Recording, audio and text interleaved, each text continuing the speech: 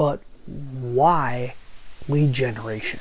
Entrepreneurs are the most stubborn, passionate, and creative people on earth. But running a business is tough, lonely, and oftentimes thankless. So how do you keep from going nuts while doing everything necessary to grow your company? Today, you were meant to hear this. Brian J. Pombo helps overworked owners and executives break through the frustrations and rekindle their passion. These are the principles, strategies, and tactics you can use to overcome obstacles and rediscover your absolute dream business. Here's Brian. Hi, I'm Brian Pombo. Welcome back to Brian J. Pombo Live. A lot of companies have a difficult time wrapping their minds around the concept of lead generation. What is lead generation? Lead generation is the idea that you create leads early on instead of just wildly advertising whatever it is that you're selling to everybody or to a very specific group via ads. Lead generation allows you to pick out people with a very specific definition and then be able to advertise to them over and over and over again. That's the idea of lead generation, is knowing exactly who you're going after and being able to continue the conversation with them. And by doing that, you can really dramatically lower costs of entry in terms of bringing on new clients, bringing on new customers, bringing on new patients. Whatever that is, having those leads makes a huge difference, because there's always 100% is everybody out there. You don't want, I don't care what it is you're selling, you do not want to spend money trying to reach 100% of everybody, even if you think 100% of everybody is your ideal customer. If you do that, you will go out of business. You can't spend all your money doing that. So what you have to do is be able to narrow it down. First, you narrow it down a lot by where they're at, where you're advertising to them or marketing to them. And then you get very specific there. But then you got to get really good at getting even more specific and more specific and more specific. If you could have in front of you ahead of time a list of guaranteed buyers for whatever it is that the offer that you're putting out there, how much would that be worth to you? If it's guaranteed, all you have to do is get it in front of them and they are guaranteed to buy. That list doesn't exist, by the way, so don't go looking for it. But what if you could create something similar? What if you could give something away or get someone to raise their hand and say, yeah, that sounds interesting to me. That is something I would be in the market for. Well, that's what lead generation is. You're getting people to raise their hand and say, hey, I'm your market. Talk to me. Advertise to me, and you're going to have a better chance of selling to me than anybody else.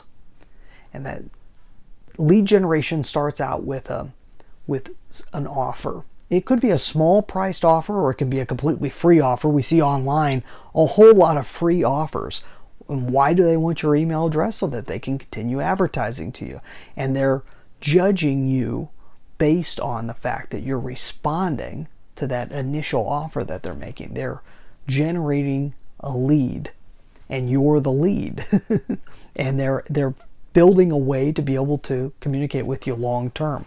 So a lot of businesses are already doing this of some sort, especially online based businesses. They have to be doing this because it only makes sense. What's amazing is the amount of businesses that don't do this, that do not have a lead database. I mean, if you deal with, most restaurants don't have any form of lead databases, and they don't have a way of generating. They have not built in a way of generating. And you can almost always, I've never seen a business where you could not create leads of some sort, where you could not generate them. Now, sometimes you got to get a little clever. You got to get a little creative on these things. But it's always possible. I was just reading some of the quotes out of this book. There's a Direct Marketing Success edited by Denny Hatch, and it has stuff from everybody in here. And there's a whole section on lead generation, lots of good quotes and so forth.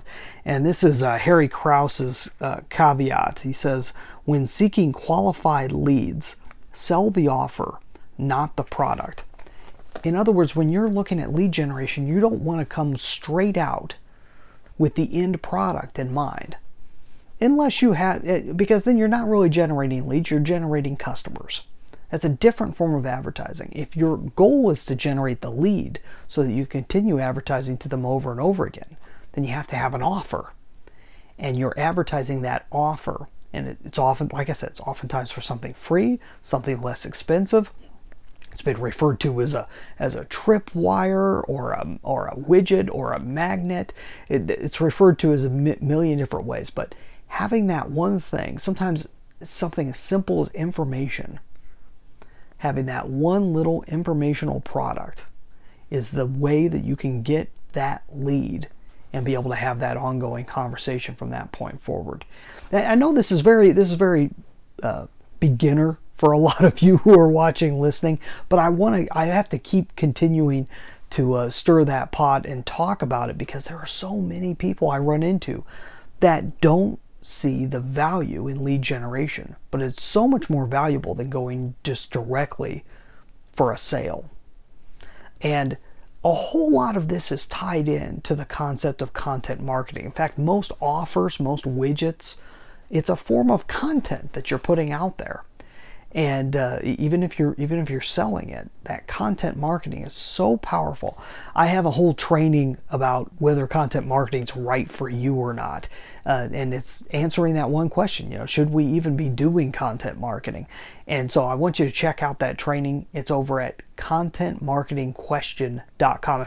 If that's a question you're really looking at answering, and if you're looking to go full bore into lead generation or taking your lead generation to a new level, I highly recommend content marketing if you're the right type of person. Now, there's probably 7 different scenarios. At least I outlined 7 different scenarios in this training of people who should not be doing content marketing. And so if that's one of you, it'd be well worth your time and money to check out this training, contentmarketingquestion.com. That's all I have for tonight. You have a good one. We'll be back next time.